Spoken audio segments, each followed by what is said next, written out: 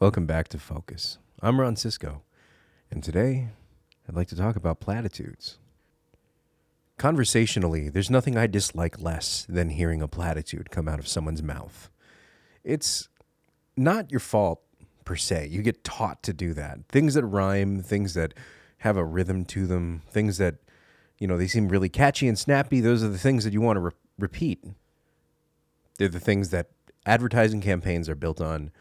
Political campaigns, anything you want to attribute some sort of mainstream thought to, you create a slogan. And a slogan becomes a platitude when it becomes overused to the point where it stops being useful. But here's what I'm going to say to you. Anything that's easily repeatable is a platitude. I use a couple myself. I like to say be excellent to each other at the end of every podcast because I like the ideal of just being reminded that it's as simple as being good to someone else. But the truth is, when you hear it, you probably don't do anything about it. It doesn't mean anything. It's just a subtle reminder that if it's something you believe in, that maybe you should be doing it. But it's not changing the way you think. It doesn't replace anything in your mind or your heart. But no matter how you're using it, and even in the case where I'm using it at the end of the podcast to close things out, it's important to remember that a platitude is really a shortcut to not having to think. You've come up with a thought process, you have reason, you have intent, you have a message, there's something you want to define with a platitude. It's an attitude or a position, but it's done without the need to explain yourself, without the need to really process what you're saying. And the problem with that is that you're not directing your message to anyone in particular, you're just repeating the message that resonated with you. Now, I'm not saying that that's not useful, that doesn't have a place in the world. It does, especially when it comes to you, especially when it comes to reminding you what you're doing or why it's worth doing something. It is what it is. Happiness is where you find it. Platitudes are sometimes reminders for people to help them kind of point themselves back in a direction. Conversationally, however, that's where things become a little more complicated. There's an intellectual dishonesty in using a platitude to have a discussion with someone. It's no longer a personal conversation that you are having with me or a discussion or a debate. You're now debating the tried and true method of words tested by millions, if not billions of people. I knew that there was a risk in covering this subject because it's usually not my deal to touch politics or religion here. Usually like to talk about feeling good or self-improvement, but I think this is actually one of those positions that helps everyone, politically, religiously, in your personal life. It's about communication, and that's really what we're here about. This is all about communication. If you're really listening to the message of the podcast so far, there are definitely things where I talk about things that seem they're outside of the realm of communication. But the truth is, communication starts with a good sense of self and a sense of position and a sense of what other people are feeling. And platitudes are so intellectually dishonest because it's a shield. It's a barrier that you've put up against another person during a discussion or a conversation where rather than directly engaging with that person, you've said, these are the words that have worked on 7 million people. And I'm going to leave it here. Just as a demonstration of this situation, I guess I want to talk about gun control for a second. I know this is going to come up a lot because it's something that I talk about in my personal life a lot. But and whether or not this is your position, we could certainly talk about that too. But there are things that I hate about the gun control debate, regardless of the fact that I'm more pro-gun than pro-gun control. But at the same time, I still believe in positions like I think we need longer wait times. For the background checks system needs a huge overhaul. There are definitely things we could be doing to reduce the amount of the amount of unnecessary gun deaths. However, that position is too nuanced for the gun control debate. I cringe when I hear someone say, "I'd rather be judged by 12 than carried by 6." Well, what does that mean? Does that address the gun control debate? Does that talk about why other people should maybe not have access to firearms? Or is it just talking about you? Are you finding some defense that somebody created that applied for maybe their situation or maybe situations in general. When you say something like that, it no longer addresses the larger scope of what gun control is talking about. The problem is most firearm owners are responsible human beings. If you chalk that up to people who have carry permits, concealed carry permits, which I know is another debate topic all entirely, those people are more law-abiding than pretty much any other group of citizens you can find. But there's an inherent danger with the product that they are associated with. There are other platitudes that are well spoken about in the gun community that really resonate with people. But again, this is a good place for people to stop thinking. When you talk about gun control and maybe whether or not we should be doing mental health testing and increasing the amount of mental health spending that we do in this country, the next thing to come out of someone's mouth is probably, well, when seconds count, the cops are minutes away. And I get the intent. I get what you're trying to say to me. But at the same time, it's not really a valid argument for most people. So does that mean we need licensure that's different for people who have training? Because let me tell you, I've done a lot of research on what home defense with a firearm is. I've done a lot of classes. I've done some safety courses. I've done some shooting courses. I've done some home defense courses. I've learned quite a bit in that arena. And I can tell you right now that I don't want the person next door to me to be using their pistol for home defense. I know that sounds a little crazy because that's usually what people say I bought a pistol for, or a shotgun. Please don't use either of those things. Or if you do, make sure you're well trained. And I think we'd all feel better if the person who was claiming to use the device for self-defense were well trained, were well mannered, were completely understanding of what the consequences of them operating a firearm indoors is. One of the less well-known secrets of self-defense indoors is that actually rifles are, well, specifically the AR-15, is the best platform for home defense. Why? The 5.56 cartridge tumbles when it strikes something. And if you get a quality jacketed hollow point 5.56, and I know these are all scary terms, especially if the only exposure you have to firearms is through the news, those bullets are less likely to overpenetrate. And they're still likely to overpenetrate, but they're less likely to overpenetrate and hurt someone on the other side of your apartment wall or out of your house. It's a safer device, but given the characterization of that weapon, it doesn't hold that position in most of our lives. It's just this thing that they talk about negatively on TV, and understandably, because those have been used in a few of the mass shootings recently. But look at how far this single conversation between me and myself has come in terms of the nuance of what a firearms debate should be. I sit on both sides of the fence. I understand the complexity of the issue, and I haven't boiled it down to one single platitude that I've decided was going to define my position on gun control. So the question I want to ask you here is whether or not this is actually an effective tool for any sort of conversation. Whenever you have a debate or a conversation with someone, it's an information exchange. You don't talk, well, I mean, for the most part, you can have empty conversations. It's absolutely possible. But you don't talk to other people for long periods of time without the intent of creating some sort of information exchange, whether it's a debate or a conversation, or even if you're in complete agreement with each other, to have a discussion with someone that you agree with at the most basic level, and then realize that there's nuance and difference of opinion and position in the conversation that you're having with a person that you apparently agree with totally, is such an interesting experience. It's something that you really need to have, especially in the generation we're in now, where it's so much easier to either ignore or block a person that you don't agree with. This kind of isolationism creates a rift between people intellectually. It's impossible to have a good, solid discussion with someone on the internet because you can't have, I mean, it's great to have the tool to have the ability to look up some information, statistics when you need to. But at the same time, no one's looking to create an argument that makes sense. They're just looking to create an argument that supports their position. What are you teaching with a platitude? At the end of the day, what we're talking about is confirmation bias. You don't regurgitate platitudes because you disagree with them.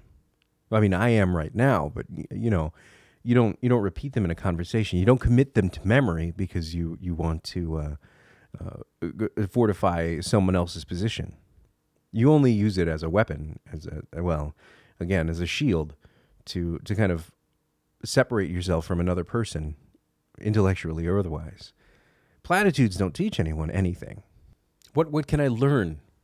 What can I learn from a platitude that stops all course of actual thought and reduces our debate to hypotheticals? At what point am I supposed to take what you're presenting as information seriously? When seconds count, the police are only minutes away. Sounds great, but we're not even comparing statistics here. What are the statistics behind this? Now, from a statistics standpoint, I'm sure that actually supports that position.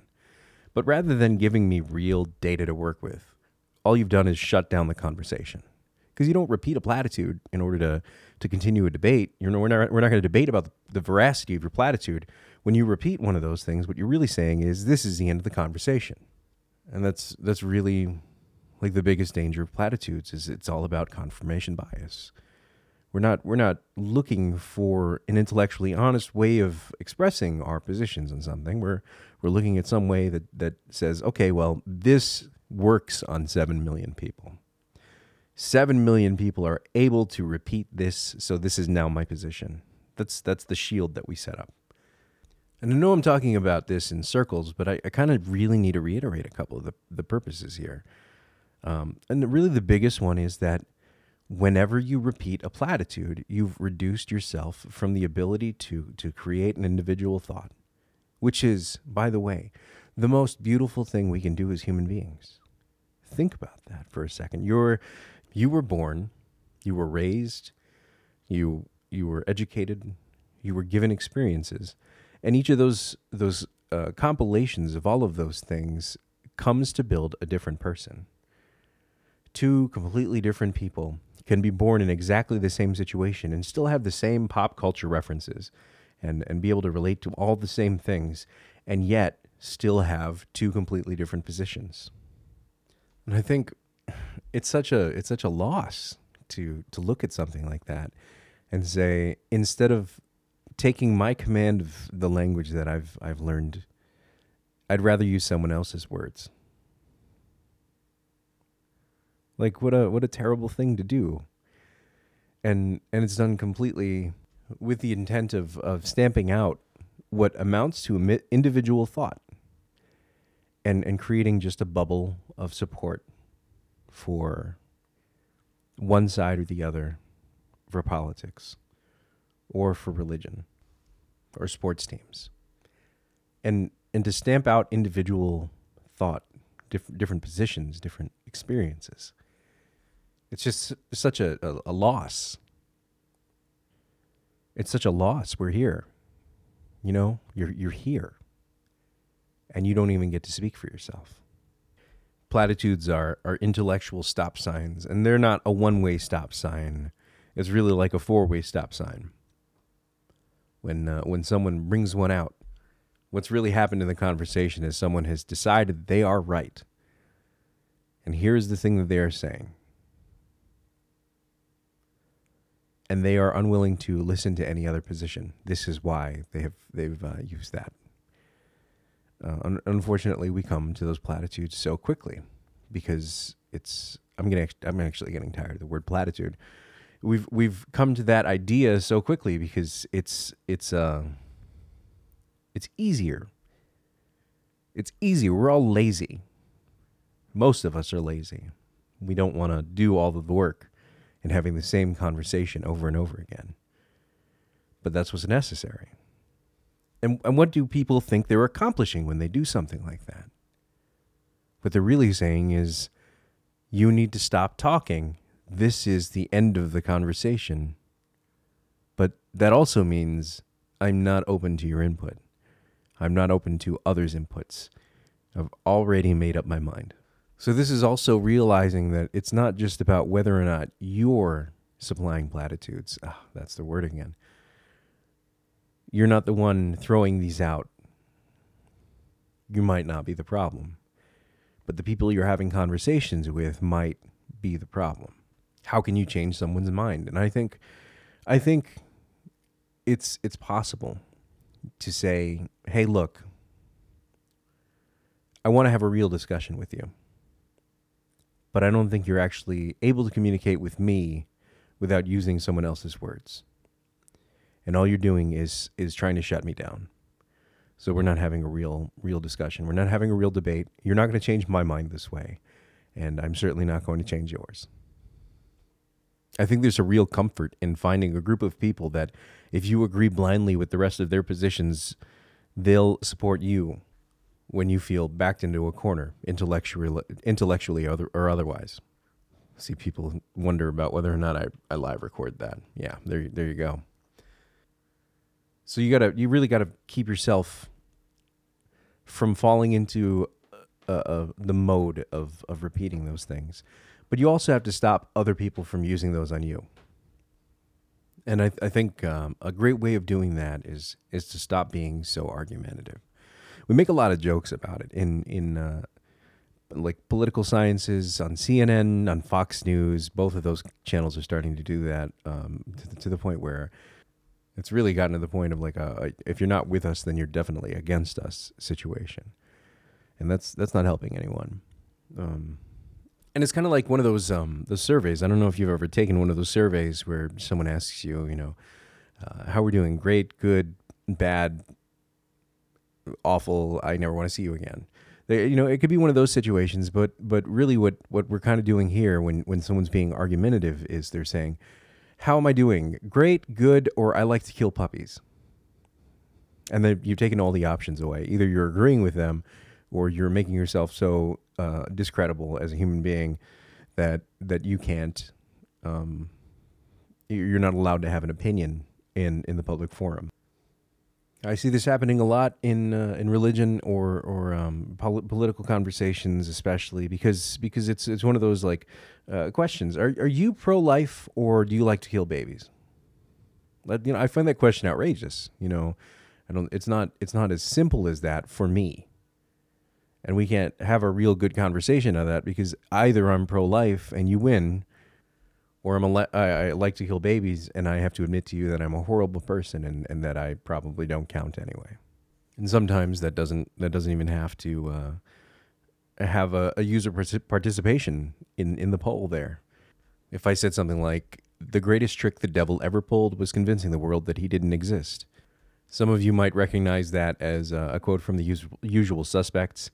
It was written into a book called The Generous Gambler in 1864, although the words were actually that the loveliest trick of the devil is to persuade you that he does not exist.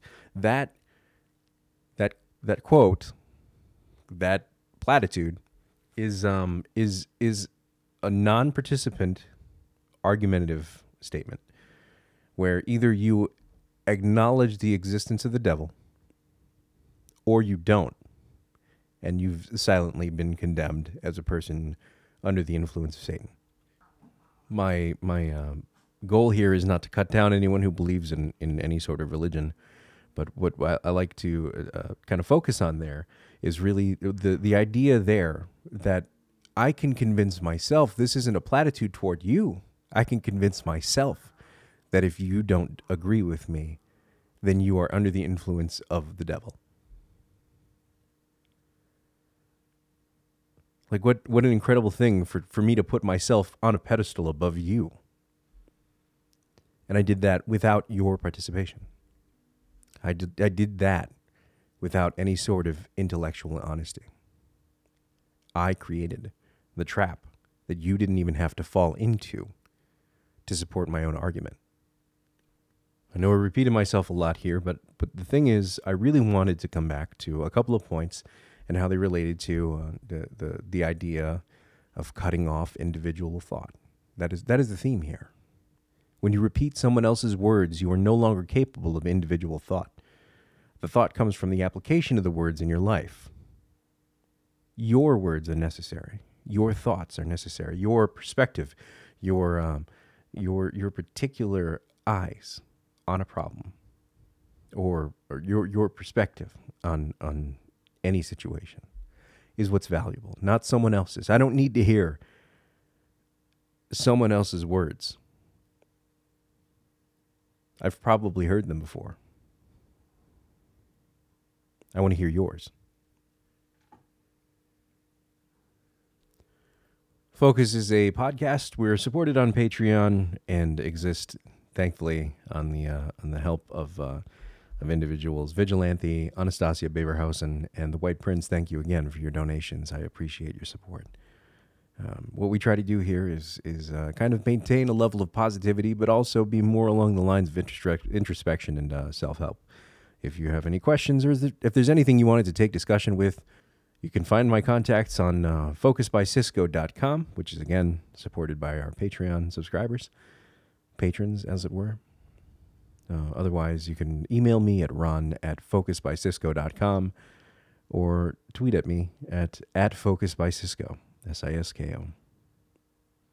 If you decide to share this message with anyone, I hope you do so because it means something to you and not because you think someone else should hear it. I'll see you when the plot requires it. But until next time, be excellent to each other. And that was 3 platitudes in a row.